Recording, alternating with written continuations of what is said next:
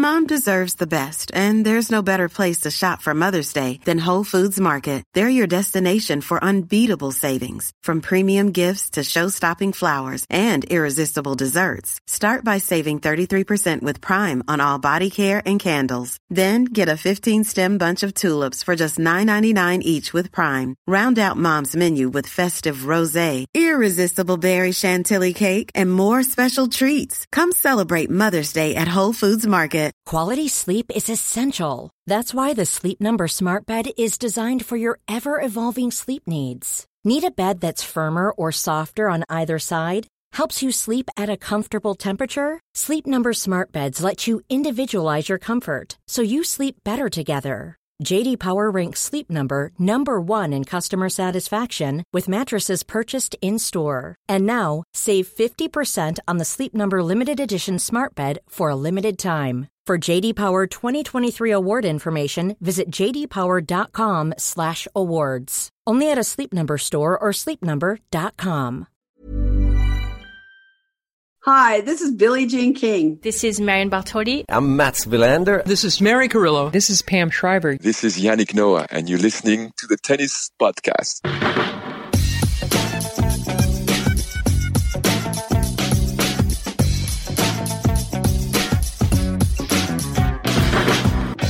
Hello and welcome to day one of the French Open 2023 live from Tennis Podcast Towers, Paris. And I say live because day one of Roland Garros is still, as we come to you, underway. We have Jessica Pegula, who is on the cusp of victory over Danielle Collins on court Suzanne Lenglen.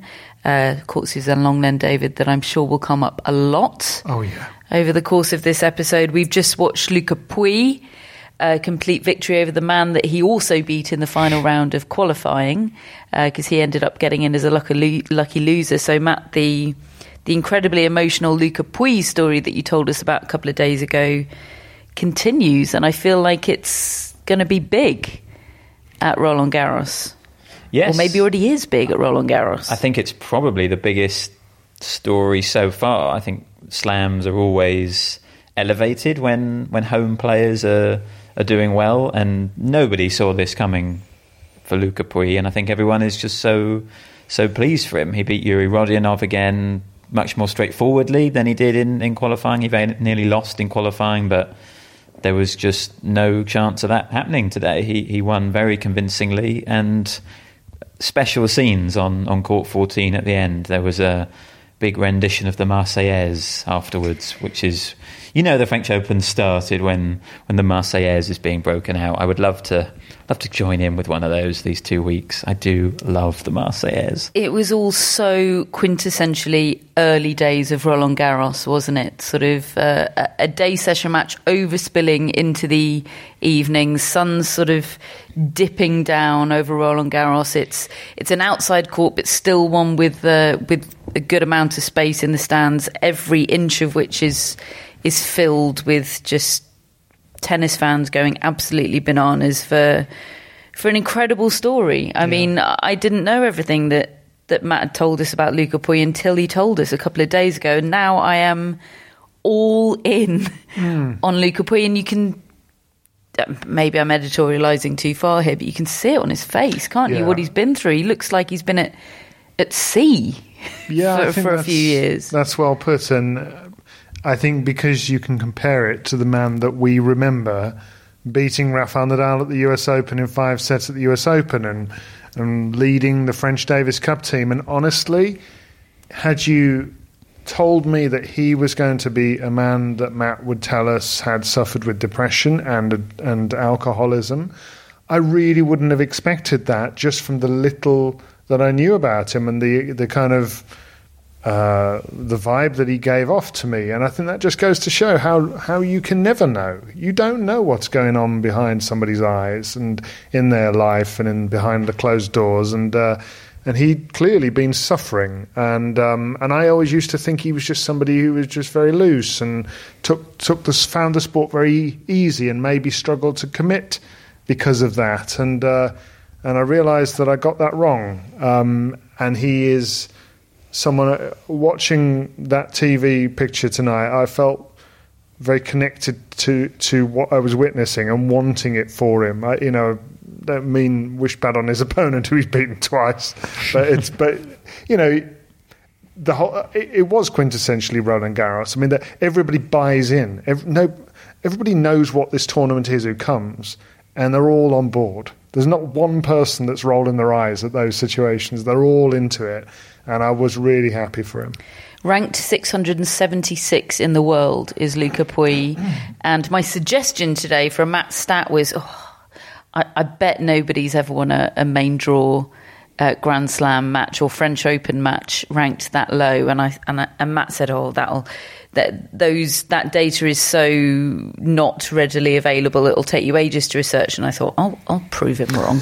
I'm going to set out down this road and show what a great research assistant I can be. And Matt sort of kept gently saying, yeah, I really wouldn't bother. It's too much work.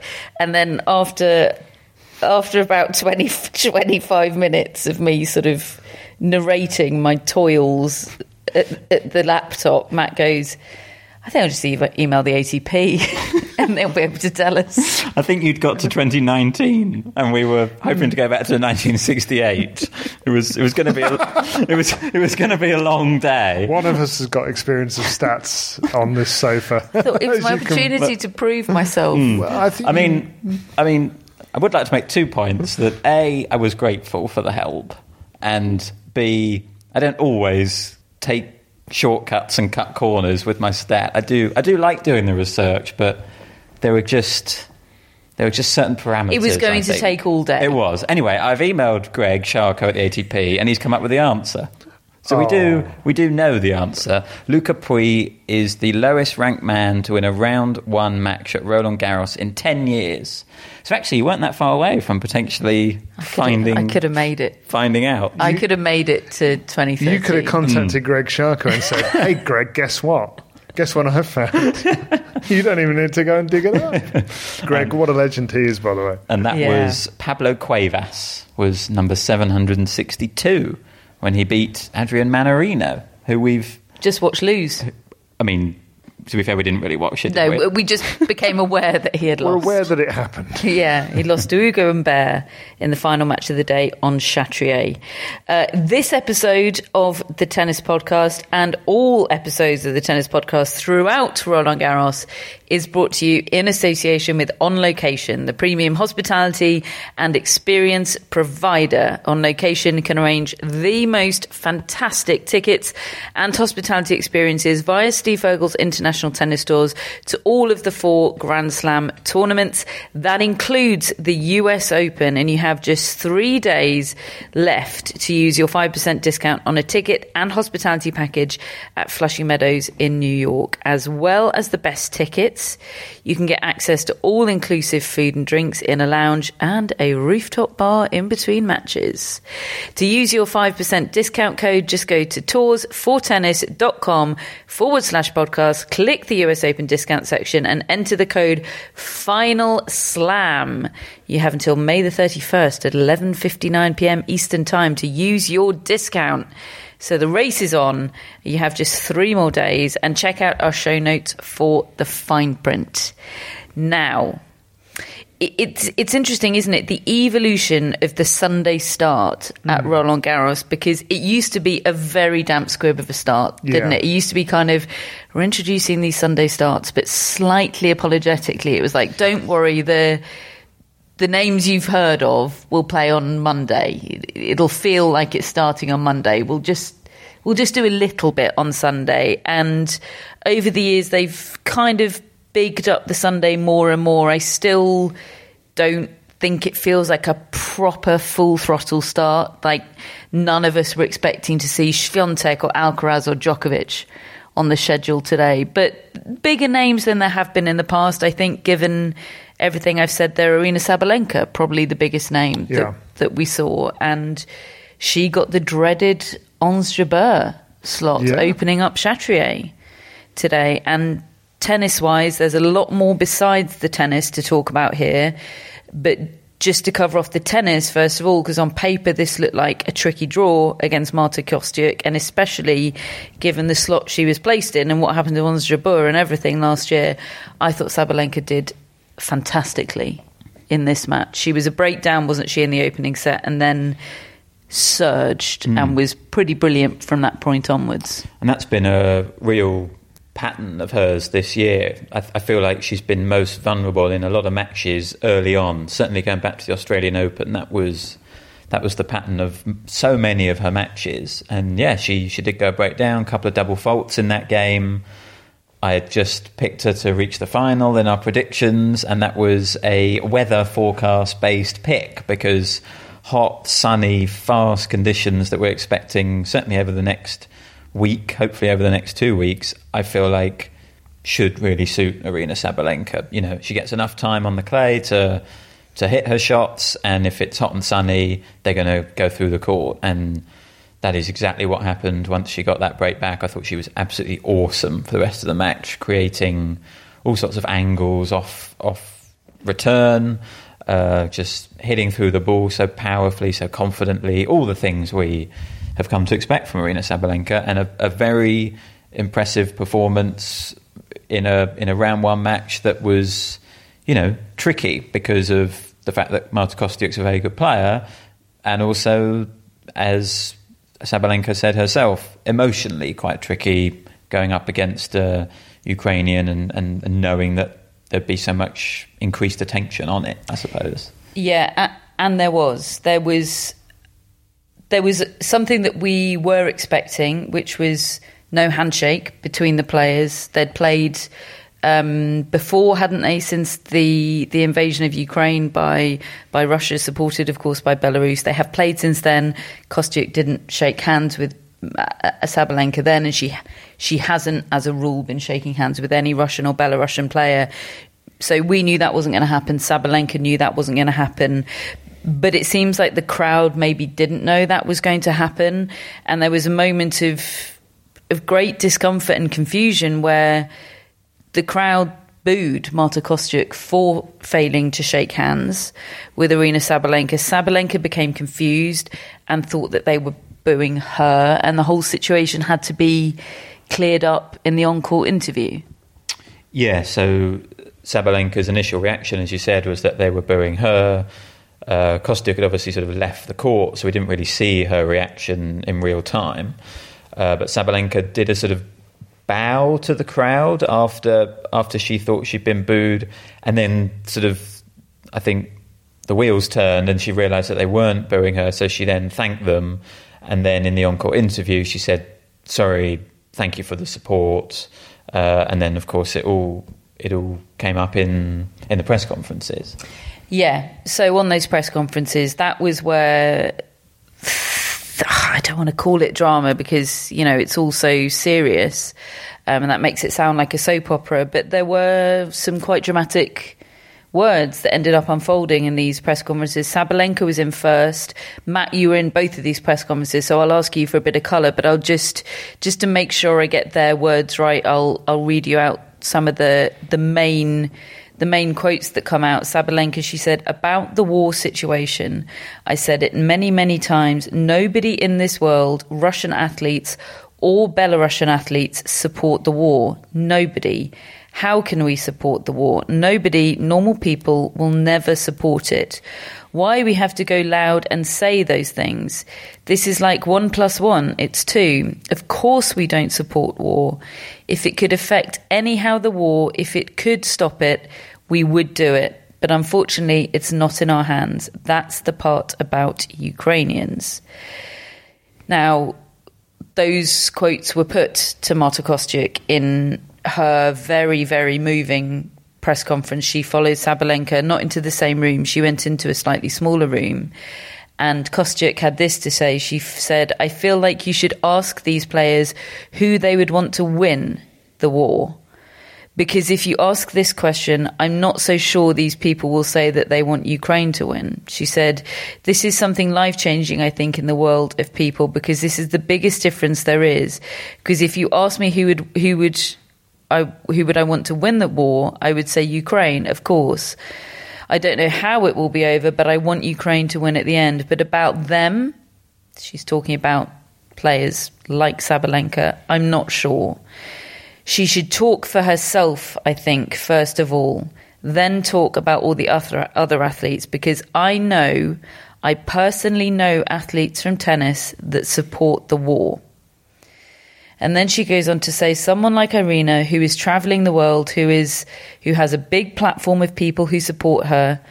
She says, I speak out about these things, and I see, like the New York Times, the Washington Post, CNN, the BBC, there are so many platforms that millions, billions of people in the world read, and just to reject her responsibility of having an opinion on the most important things in the world, I cannot respect it. She said that I hate her. I never said publicly nor privately, nor to anyone, that I hate Arina Sabalenka or any of the players. I just don't respect her because of her position in this situation. Matt, you were in there. What was that like? The Sabalenka press conference was extremely tense. It was a very long question that was put to Sabalenka that prompted that response that you read out there. And the journalist asking it was quite emotional while asking it, and I think that prompted quite an emotional sort of tone to Sabalenka's voice as well. And there's always that thing that you can feel in a press conference where you suddenly realise, okay, this is the story, and everyone is suddenly a little bit on edge, and everyone falls quiet, everyone pays attention. It's someone who might have been on their phone at the back of the room is suddenly locked in, and it was just extremely tense, I would say. Kostyuk, on the other hand, my main thing was just how extraordinary it was that a 20-year-old was having to talk about topics like this, and B, doing so with such thought, actually, and insight. I really felt like the distinction that she made between saying she doesn't hate Arina Sabalenka, she just doesn't respect her, was quite an interesting take. She was keen to say that sort of hate is an emotion, it's an emotional reaction, whereas she just thinks that Sabalenka is rejecting her responsibility, her position, and so she's judging her on that action, which is why she doesn't respect her. She spoke again about her personal circumstances and how her family is now spread out all over the world, and how hard it is for her to go home. And she made the point that she thanked Wimbledon for the way that they're offering accommodation for Ukrainian players, and she felt that generally the reaction to Ukrainian players last year at Wimbledon was really supportive, and she expects that to be the case again this year, whereas she quite rightly said that the players the people who booed her in the stand, she said they should be embarrassed, and they would look back on surely in a few years' time and wonder why on earth they did that. Sabalenka herself said that she thought it was not right that Kostyuk was booed, and I think that was probably the strongest statement I've ever heard from Arina Sabalenka in terms of what her position is on the war. But then I do also take Kostyuk's point that there's a distinction to be made, and perhaps a further question to be asked about who she would want to win the war. But I don't know. I don't feel like I'm the authority on what is and isn't a legitimate question. And I do think it is difficult for these Russian and Belarusian players. I mean, Kostyuk made the point that she doesn't see how it's difficult for them. And of course, relatively to the Ukrainian players, it isn't. They're not experiencing anything like that. But I can also understand why they're sometimes a little cautious. And I don't think Sabalenka was cautious today. I think she made her position pretty clear. Gosh, it's all so fantastically difficult and muddy, isn't it? And yeah, I mean, hopefully it goes without saying that, it's not an equivalent. We know everything is just unthinkably terrible for Ukrainian players and their families and their situations, and perhaps we should be talking about it more, shedding more light on the particularities of those situations. Kostyuk talking today about how she doesn't have a a training base. You know, we all remarked, didn't we, after the Wimbledon press conference, how fantastic it is that Wimbledon, that was the biggest takeaway from me of that press conference, that Wimbledon, not just for the tournament, but throughout the grass court season, are going to pay for the accommodation and expenses of all Ukrainian players and two team members? I think it was. I think so. Throughout the duration of the grass court season, in recognition of the fact that players don't have anywhere to go. They've lost their homes. You've got players entering ITF events just so they've got somewhere to be for a week. Yeah, and that's I share Matt's thoughts about feeling a little unqualified. Not so much about asking the question in my case, because I think that I'm comfortable maybe asking the question, and I think Marta Kostyuk makes a good point. It's a difficult question to ask, and maybe it is unfair on one level, but I think it is also valid. It's where I feel unqualified is to judge their responses. I can't put myself in the position of Marta Kostyuk. I can't put myself in the position of Aryna Sabalenka either, and they're both different positions. Certainly it is more difficult for the Ukrainian players, no question, but it is also a pretty difficult situation for those Russian and Belarusian players, and I kind of think Sabalenka's doing what she can do, really. But it must be so hard to hear it if you are one of those Ukrainian players, and I really do understand that. So I'm not going to sit here and tell them what they should and shouldn't say. It was an interesting moment in the press room, wasn't it? That it was like sort of first day, as I said, you know, no Swiatek, no Djokovic. Everyone's thinking, what's the story going to be? And, you know, a ripple went around the place. It was, okay, we've got our story for the day. That was it, you know, and suddenly you hear the banging of fingers on keyboards, and the place is alight, isn't it? Sticking with the women's draw then for a bit, we had an upset, or did we? We lost the 8th seed in Maria Sakkari, but we all thought we were going to lose the 8th seed Maria Sakkari when we saw the draw. Who did you actually think was the favourite in that match, out of interest? I mean, before it took place. Well, I wanted Mukova in my predictions, but she had already gone by the time it was my turn. And I don't think... I mean... give me credit if you'd like to, but I'm not saying that to get credit. I think Sakkari's vulnerable in these matches because of all the things we've ever said about Maria Sakkari, particularly recently. And you know what a believer I am in Karolina Mukova. She is such a good tennis player. Why is she good? Why do you like her? She makes tennis look so easy, and it's such a contrast to Maria Sakkari, who I really like Maria Sakkari, and I have completely different positive emotions watching her, right? You know, it's so effortful, and I'm so thinking about all the work she's done in the gym to achieve everything that she is, and I marvel at that, and it's amazing, but it is so effortful. And by contrast, you've got this smoothness of Karolina Mukova, and sometimes the sort of very typical Czech demeanour on court, of sort of, you know, still waters, that placid demeanour. Sometimes I find it difficult to engage with, it's difficult to get my teeth into, but it doesn't bother me somehow with Karolina Mukova, because it's all just part of the laconic smoothness of her, and it's lovely. You went out to watch some of this, Matt. I did. I went out to watch most of the second set, and if you'll indulge a Fulham analogy to describe the difference between Maria Sakkari and Karolina Mukova. Well, Fulham Man United was just starting as I was out there, and I was having dual thoughts, tennis and football, and suddenly it came to me that down Fulham's left-hand side we have a left-back called Anthony Robinson, who is an incredible athlete, but sometimes he struggles to do quite basic things like put in a good cross or control the ball or pass to a teammate. The ball. Yeah. He doesn't have the soft touch, but he's got a lot of incredible qualities. He runs up and down the pitch all day. He's an incredibly useful asset to the team.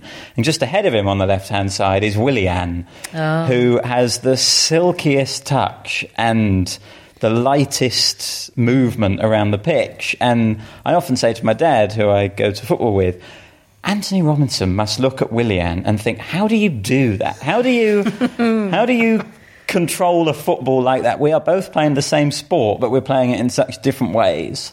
And that was the same thought I had about Karolina Muchova and Maria Sakkari. There are lots of things that Maria Sakkari can do that Karolina Muchova can't. And one of them, perhaps the most important of all, is stay fit. And I think anyone predicting Karolina Muchova to do well, as I have this tournament, I think you have, Catherine, as well, we are essentially predicting good health for Karolina Muchova because we trust the tennis. It's so good when she plays well. And, Sakkari was right there with her. There wasn't much between them. It was a great match. It was a really good match. But just when it got tight, I trusted Muchova to be able to deliver on her talent and trust her game more than I trust Sakkari, who gets a bit tight. And in that final game, Sakkari had already done well, brilliantly saving match points, as she so often does when she was behind. She sort of found her best tennis. But eventually she just had a volley on top of the net, Sakkari, which she just dumped in the bottom of the net. And it was just the difference between them. I feel like Muchova wouldn't have done that with her sort of hand skills and soft touch up at the net, but Sakkari just couldn't quite get it over the net, and it ended up being the, I think, penultimate point, and Muchova won it. Honestly, I think Muchova went into that match with a 2-0 head-to-head lead already. I was pretty confident that Muchova would win that, just match-up-wise. Same, and she did. Well done, us. I don't feel quite so confident about the fact that I've got her going deep in the tournament, but would love to see it. Somebody wrap Karolina Muchova up in cotton wool for the next 3 days until she plays her next round. No other major notable results, I don't think, on the women's side of things today. Pegula wrapped up victory against Danielle Collins fairly straightforwardly just now, 2 straight sets. As we discussed in our draw preview show, Pegula she delivers, doesn't she? She doesn't let you down. She might hit a ceiling, but she does deliver, and Collins has been having a tough time recently. Kazatkina is currently a set-up on Yulia Niemeyer, future Wimbledon champion, according to Hannah, who's back in charge of our Twitter. So if you don't follow us on Twitter, then rectify that, because Hannah is a treat. You can see how one throwaway comment can stay with you for the rest of your life. She said that about Yulia Niemeyer, year and a half ago? Once. It's very Andy Murray saying Caroline Garcia is going to be world number one, isn't it? Exactly, that stayed with her for, 12 years? I think it might be. It's over 10 years now. Remember when I was going to watch every Maxime Cressy match? Well, I don't do that. You've got a new French. You've got a new... he's American, isn't he? Well, actually, David, you've got a few new Frenchies. I have, yeah. David is... Well, you're in the right place, David. Because, maybe you'll be big into Americans in a few months' time. Quite possible. But right now, you're all about the French. Oh, well, it started in Lyon. And my good friend, who doesn't know who I am, Artifice, who, won the title aged 18 and did what I said he'd do, with a bit of help from a retirement and a walkover and a disqualification. In underwhelming ATP stats news, David, that he's the youngest ATP title winner this year. Okay, well, that's young enough for me. And he also won me 210 points in the newsletter prediction. So sign up to the newsletter if you want to find out who else I'm going for. But then, and we actually went in his press conference today, didn't we, Catherine, when he arrived? We did, a first meeting for us with Artifice. It was just us and Matt Futterman of the New York Times in terms of English. Great gang. It was. It was very much the indie kids that had heard about a new band, and we're going to see them at the local dive bar. Except it wasn't a local dive bar because it was actually press conference room 2, and it was a packed house. Yeah. He that could have been the main press conference room, and you'd have thought it was one of the big names in there. First time I've ever been called an indie kid, so I'm quite chuffed. But yeah, he was sweet, wasn't he? 18 years of age, all brand new to him, and he handled himself really well. Certainly in English, the part I could understand anyway. He's got the sweetness and swagger combo, which is the dream. He was sweet. He was delightful. Really looked you in the eye. He was great at eye contact, which 18-year-old boys generally aren't, let alone when they're in a room full of strangers being grilled. But he had one of those things that I love about tennis players of this type. He was curious and amused at us all being there. There's a glint in his eye. He wasn't dismissive of the process. He was genuinely quite interested in it, I think. That may change. But I mean, in terms of his performance, we talked about it a little bit the other day, but this wasn't spectacular. This was just authoritative, and he showed he has got something. And I'm going to be following his progress very closely. I suspect he won't get beyond the first round here because of Alejandro Davidovich Fokina and best of 5 sets, but long term this guy has got the goods. So that's my initial French player of interest, and then my second one was first up on Susan Lenglen, and it was like all my wishes came true on the opening day because I got back out on Lenglen, which is my favourite court. Media seats are still there, even though they've renovated. They still let us have those amazing seats. It became loud because they've got a French player in Constant Lestienne playing up against Karen Khachanov. And Lestienne, if you've never seen him play, there's nobody else like him on the tour, I don't think. We affectionately call him a wind-up merchant because he is just making fun of the game of tennis. When I saw him play Cameron Norrie, I think in Australia earlier this year, he was more extreme than today. It was almost as though there wasn't a strategy other than to just annoy Cameron Norrie. That was the strategy with off-pace shots, and when they're just not required, where you've got a simple put-away, instead he plays a slice forehand or a drop shot or a lob. But he's a gifted guy, and he's just, from what you were both telling me, he's had a pretty terrible time with injury, and he's been retiring from countless matches recently.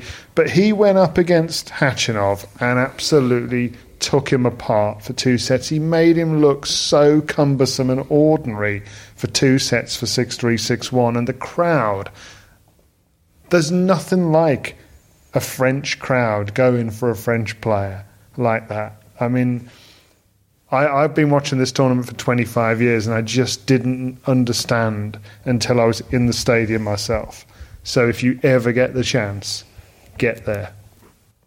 I'm so pleased that you've been able to experience it yet again on day one, match one. It was such a revelation for you last year, wasn't it? And it's just fantastic that it's happened again. I mean, I was completely stunned by this scoreline after 2 sets. I mean, David hinted at it there.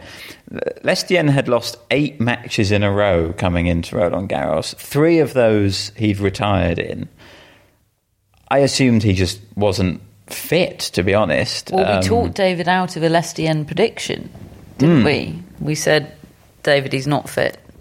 Yeah. And on the flip side, Khachanov, who I think we all find to be perhaps slightly frustrating as a tennis player, someone who seems to have so much at his disposal and yet is quite one-dimensional as a player, but he has been very reliable in Grand Slams recently. I mean, and certainly at the French Open, he's never lost in the first round. So when he's, 6-3, 6-1, the first 2 sets, and the look on his face, he was just having a horrible time, wasn't he?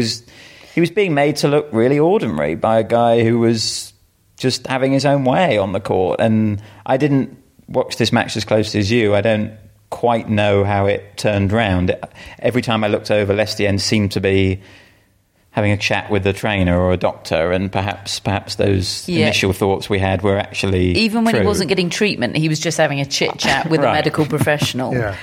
We were in the stands for a lot of it, so we couldn't hear what was being said, but he had a lot of leg rubs and the compression socks that he played the first 3 sets of the match in, he didn't play the last 2 sets of the match in. So whether it was cramped, I don't know. Certainly he lost, because of the nature of his game, there was about 2/3 of a set where he was serving at sort of half 2/3 pace, but I just thought it was a tactic. I just thought it was him being a troll, mixing things up. And then he started having these chats with the trainer, and I thought, oh, maybe there's something a bit wrong here. He's almost like a snooker player who's thinking 3-4 shots ahead, because he's playing combinations. He's not trying to hit you off the court, even though he does have real power because of his timing. One time he hit a moon ball on defence and used it as an approach shot to get into the net, and then hit 2 volleys away for a winner. He was throwing drop shots in, and then he drilled Khachanov with a forehand into his back, when he got him in at the net. And actually, look, you may be thinking, hold on, didn't Khachanov win? Why are you all banging on about this guy? And this is the effect he had on us. Yes, Khachanov did win, and I've got to say, all credit to him, because a lot of people would have just not been able to handle that. And he dug in, and he played professionally, and he came back and won in 5 sets. And he gave a really nice interview to Marion Bartoli on court afterwards, trying to kind of win over the crowd a little bit back, and being honest and saying, listen, it's not easy playing him and all of you. and is there any chance I can just have one cheer from you guys? And then they gave him a big ovation. So it was well handled by him. Yeah, I think he should be on your men's backhand list, watch list. This is the sub list. Lestienne. Yeah, it's a beauty. It's a belter. Yeah.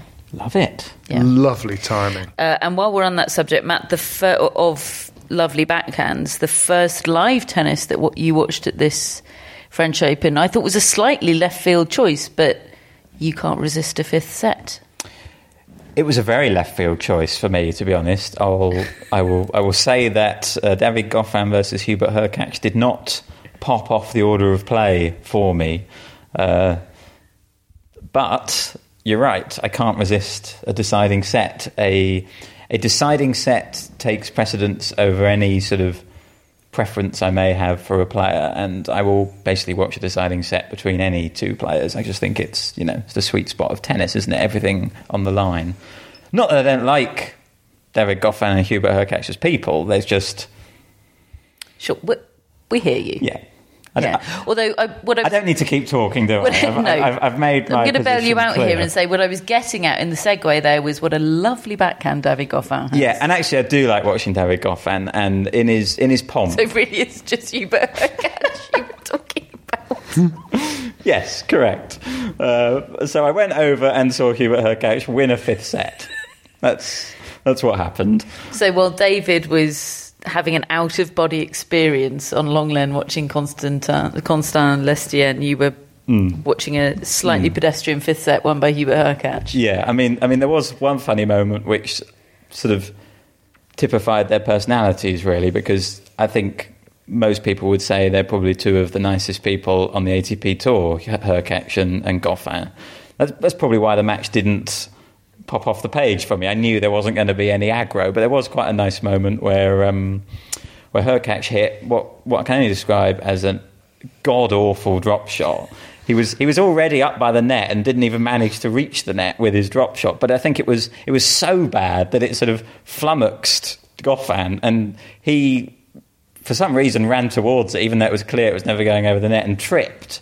And it looked like he'd rolled his ankle for a moment, and Hurkacz took it upon him to grab the towels off David Goffin's chair and walk round to the other side of the net and help him. It was a sweet moment, but Goffin had real support from the crowd. I think there was some sort of francophone allegiance there. They were really trying to get behind him. But once he went to break down, he just got nowhere near Hurkacz's serve, and Hurkacz survives, even if it wasn't particularly convincing. Speaking of god-awful drop shots, Yuri Vesely played one on one of his set points against Stefanos Tsitsipas earlier on today. These were 3 points that he had in the fourth set tiebreak to take the match into a fifth set. He had Tsitsipas on the ropes. He had 3 consecutive set points in what was, I'm going to politely describe as not the most high-quality tiebreak I've ever seen from either player. And look, credit to Tsitsipas. He pulled it out the bag when he needed to. Absolutely, really dug his heels in. Okay, he got 1 or 2 gifts. It was a truly dreadful drop shot that Vesely played, and Tsitsipas just lapped it up. But I think the other two set points Tsitsipas saved fair and square. You know, produced the serve and the forehand when he needed to, and actually on match point, it was a match point on Vesely's serve. He won it with a chip backhand return, and it felt like such a repeatable point. It felt like a real pattern. Chip backhand return. Vesely wasn't able to get too much on it.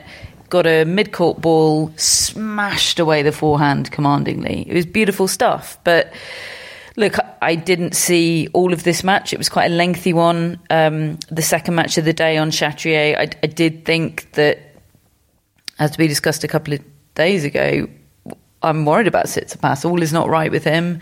And I think Vesely can be dangerous on clay. I saw him beat Djokovic at Monte Carlo a few years ago, and okay, it was a few years ago, but that's still in his muscle memory, you know?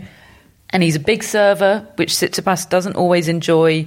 It's less of a problem for him on clay because he has that bit more time on the ball, but he still doesn't love it, I don't think. So it didn't massively take me aback that this was a little bit of a struggle for Tsitsipas, but this match also didn't change any of my feelings about Tsitsipas being in a tough spot potentially this tournament. Yeah, he doesn't give me a great deal of confidence on his behalf that he's going to be, well, I certainly don't think he's going to be winning this tournament, and I think if he can get to his sort of seeded position, he'll be doing well. So if he can get to play Alcaraz in the quarterfinals, I think he'll have done pretty well, really, given the sort of physical position he looks in. I mean, he did make quite a point in his pre-tournament press conference that a couple of times in the years that he did well here, that he'd had a struggle in the first round. And then he'd found his way and he ended up reaching the final and very nearly beating Novak Djokovic. So, but I kind of think that's what you have to tell yourself and remind yourself when you're one of these players who's just sort of searching for something, and he really is searching for form at the moment, and more than just form, I think, you know, identity as a tennis player and as a person right now. Yeah, I think he really got away with one today, I would say. Vesely served for the opening set and had multiple set points, as you said, in the fourth set, and won the third. I mean, there were opportunities there for Vesely to win 3 of those 4 sets, for sure. Tsitsipas was pretty critical of his own performance, impressed, you know, very, very pleased with, as you said, his sort of fighting spirit, and he didn't, you know, he never sort of checked out of the match or anything. He was always locked in, but he described it as incredibly inconsistent and said that his footwork was lousy and just generally was pretty unimpressed with how he played. And Vesely is dangerous. I used to play a lot of sort of half-court singles at school. If there were too many people to play on 2 courts, you know, you'd use half a court each. And I feel like Vesely would be an absolute nightmare in half-court singles. If you take away the sort of movement aspect, and I think Tsitsipas, you know, when they got into rallies, Tsitsipas was able to sort of manoeuvre him around. But when it was just straight shot-making and hitting and talent in the hands, Vesely is very underrated, I think, and he's been injured since the US Open. Basically, he's sort of on the comeback at the moment, and that was a tricky round 1, and yeah, good for Tsitsipas to get through it, but a long way from his best. Do you know what he is, David? Vesely? Tricky? No. Agricultural? Agricultural. Wow. Yeah. He looks like he could do some farm work. This Mother's Day, celebrate the extraordinary women in your life with a heartfelt gift from Blue Nile. Whether it's for your mom, a mother figure, or yourself as a mom, find that perfect piece to express your love and appreciation. Explore Blue Nile's exquisite pearls and mesmerizing gemstones that she's sure to love. Enjoy fast shipping options like guaranteed free shipping and returns. Make this Mother's Day unforgettable with a piece from Blue Nile. Right now, get up to 50% off at BlueNile.com. That's BlueNile.com. A lot can happen in 3 years, like a chatbot may be your new best friend. But what won't change? Needing health insurance. United Healthcare Tri-Term Medical Plans, underwritten by Golden Rule Insurance Company, offer flexible, budget-friendly coverage that lasts nearly 3 years in some states. Learn more at UH1.com. Hello, Tennis Podcast listeners. David here. Now, you might know that I love a bit of cooking, and I think I'm quite good at it. But if I'm honest, even I get fed up trying to work out what to do every night. That's where Home Chef comes in. Being able to put together a delicious meal without the long prep and the cook times, well, that's pretty cool. Home Chef provides fresh ingredients and chef-designed recipes conveniently delivered to your doorstep to simplify your cooking experience. They have over 30 options a week and serve a variety of dietary needs, so you don't have to worry about what to make ahead of time. Not only is it convenient, but it's economical too. Home Chef customers save an average of $86 per month on groceries. Now, for a limited time, Home Chef is offering Tennis Podcast listeners 18 free meals plus free dessert for life and, of course, free shipping on your very first box. Go to homechef.com/tennis. That's homechef.com/tennis for 18 free meals and free dessert for life. You heard it right. So that was pretty much the meat of day one of Roland Garros. Tomorrow, Monday, is when I feel like, not to do down today, it was a really good start, and, you know, particularly for David, but it still feels like tomorrow is, you know, when the red carpet gets laid down. Well, it's like you said, it's always been a slow burn start, but it's felt more of an equal slate of matches this year than ever before. But inevitably there is a dilution of it. But they have held back the biggest names. So we get to really launch the thing again tomorrow. Yeah, I've come to quite like the Sunday soft launch of the tournament. Yes, that's a good way of putting it. It's just generally a little bit more manageable and digestible. Speaking as someone who gets overwhelmed and stressed. Actually, that's a good point, actually. Matt was less overwhelmed today than he sometimes is. He was in his element. There's still plenty to watch, plenty going on. You can literally pop from one good match to another, but it's just a little bit more relaxing than all the other. I will never forget your first Australian Open when you were just in front of the screens, and I was just trying to work out what's wrong. It was like A Beautiful Mind when, you know, the things appear in the air. It was like that. What's wrong? This is all great. Why? I know it's great. That's not the point. It's too great. Look, David, you might get that tomorrow. This is what is on the order of play for tomorrow, day 2 of Roland Garros, starting on Chatrier with Pliskova, Karolina Pliskova, that is, against Sloane Stephens, which, in the words of Matt Roberts, is very 2018, isn't it? Pliskova is suddenly somehow the 16th seed. How has that happened? Don't know, but there we go. No.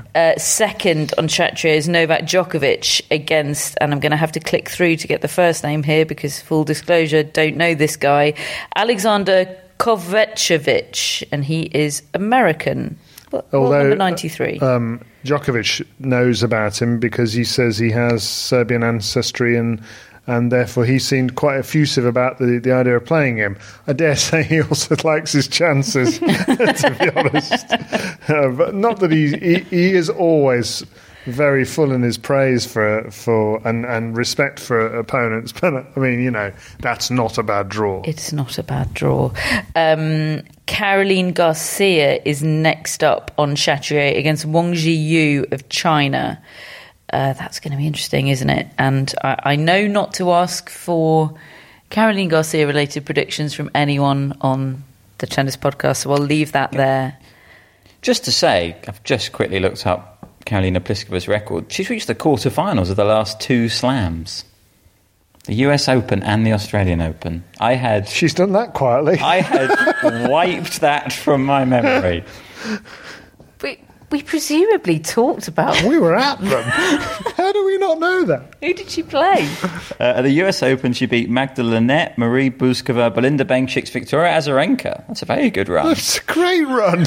And then lost to Rina Sabalenka. And then in Australia... I feel ashamed. She beat Chi Yu Wong, Yulia Putintseva, Varvara Gracheva and Zhang Shui. Right. Okay. Okay, I'll forgive myself for the Australian Open. Apologies, folks, for not covering those results in more details. But I don't forgive myself for the US Open. The first night session match of the French Open 2023. This, remember, is the match deemed the match of the day by the tournament. It's Yannick Sinner against Alexander Muller, who is French. And I give them, I understand that the Frenchness is part of the algorithm. But that is disappointing. Yeah, well, I think it was an opportunity for Amelie Mauresmo and the tournament to make a statement right at the beginning of the tournament and accept and acknowledge, as she accepted and acknowledged at the time last year, having spoken to you for a second time, that they needed to probably do a better job of scheduling the matches, both in terms of how many women's matches were put up first on the day before people really get in their seats, and more importantly, having more night session primetime matches involving women, given that they only had one last year. And look, it's only day one. It's only day one of them, so there's plenty of time, and absolutely they should be given chance to show that they are going to treat things differently to last year. But I think that this was an opportunity. If you're not going to have Alcaraz or Djokovic on the night session, which would have been perfectly understandable if they had, then this was your chance to have one of the women's matches and make a statement that we value women equally and we really want to show them. Yeah, you've got a French player as the 5th seed in the women's.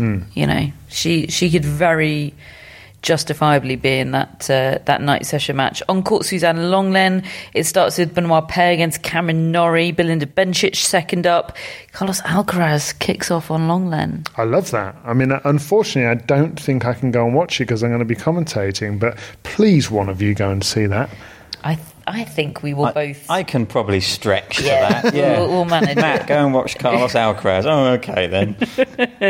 Last up on there, it's Kvitova against Cocciaretto.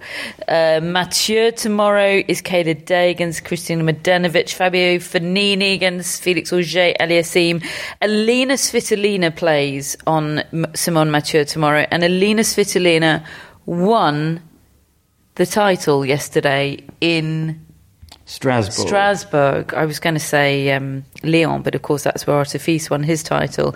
And again, we covered her getting into the final a couple of days ago. Well, she blew and well won that final, and it's brilliant. And that's a tough draw for Trevisan in the opening round. Trevisan loves to play here, doesn't she? Svitolina donated all of her prize money to people who've suffered in Ukraine as well. Her compatriots, and that's wonderful. She's a great story.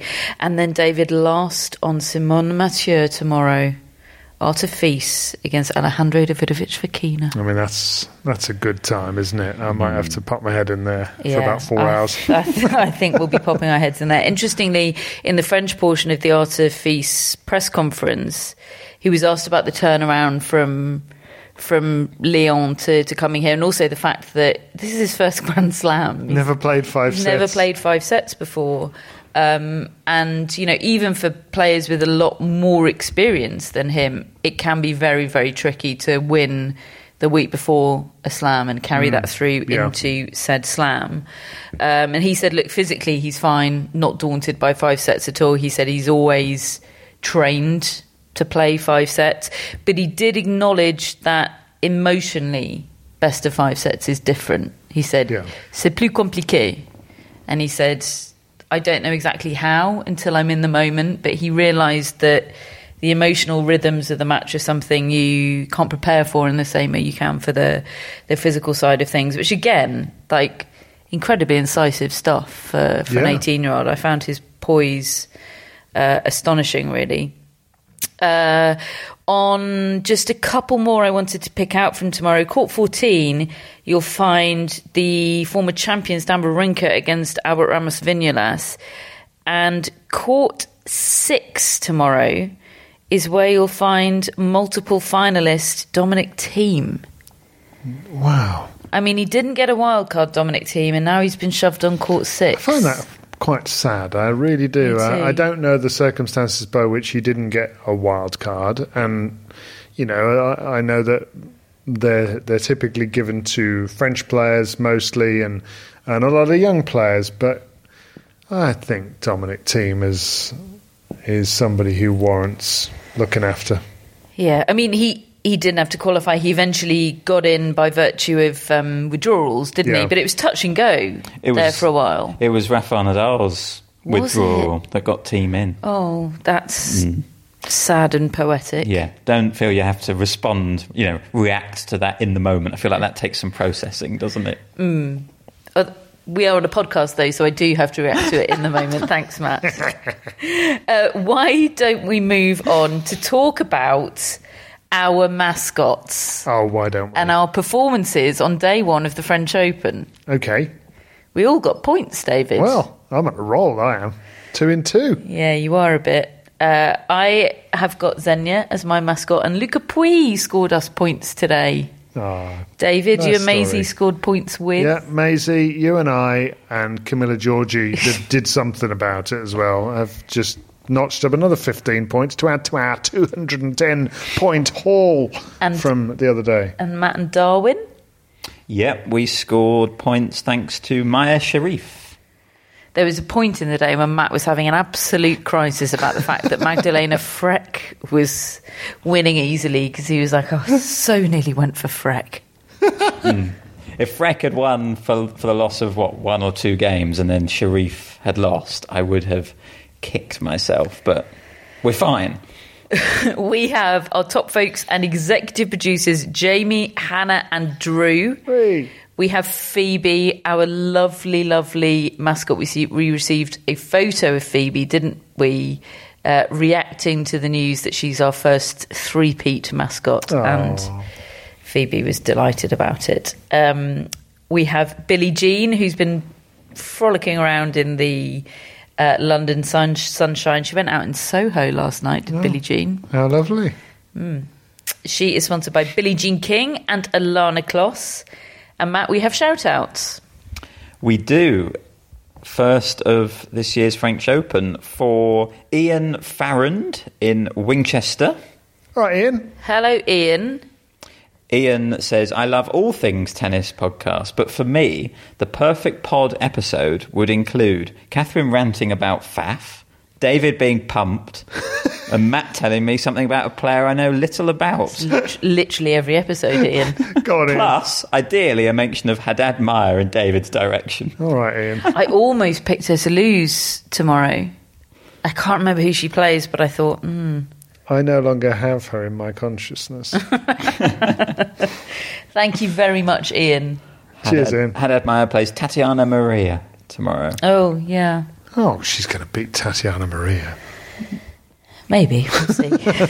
We've also got Caro Zotter from Salzburg. All right, Caro. Hello, Caro. Caro says, Spotify's yearly rap informed me that in 2022, I listened to 20,643 minutes of the pod, which is a little over 2 full weeks. Caro, you're a legend. There was a moment there where I thought you were going to say hours, and I was really concerned for Caro. And us, maybe, a little bit.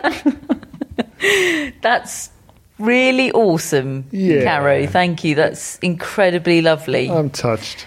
I can't think of any tennis Caros or tennis Ians, so I hope our third shout-out is for a tennis-y name. Well, it's for Josephine Maybom And you may remember very recently we had Karen Maybom. Yes! And Karen is Josephine's mother. Oh. Isn't that lovely? Josephine is in Lausanne in Switzerland. Mother-daughter shout-outs. That's great. And I'm still struggling with a tennis-related Josephine, I'm afraid. I'm so sorry, but if anybody can think of one... Josephine in my flying machine. Who needs a tennis player when you can get a Catherine song out of it? That was fabulous.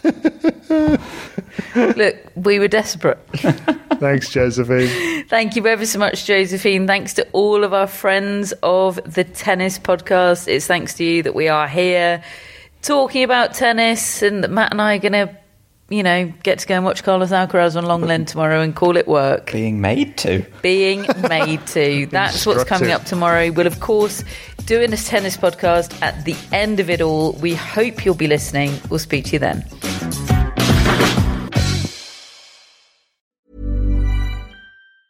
Mom deserves the best, and there's no better place to shop for Mother's Day than Whole Foods Market. They're your destination for unbeatable savings, from premium gifts to show-stopping flowers and irresistible desserts. Start by saving 33% with Prime on all body care and candles. Then get a 15-stem bunch of tulips for just $9.99 each with Prime. Round out Mom's menu with festive rosé, irresistible berry chantilly cake, and more special treats. Come celebrate Mother's Day at Whole Foods Market. Mom deserves the best, and there's no better place to shop for Mother's Day than Whole Foods Market. They're your destination for unbeatable savings, from premium gifts to show-stopping flowers and irresistible desserts. Start by saving 33% with Prime on all body care and candles. Then get a 15-stem bunch of tulips for just $9.99 each with Prime. Round out Mom's menu with festive rosé, irresistible berry chantilly cake, and more special treats. Come celebrate Mother's Day at Whole Foods Market.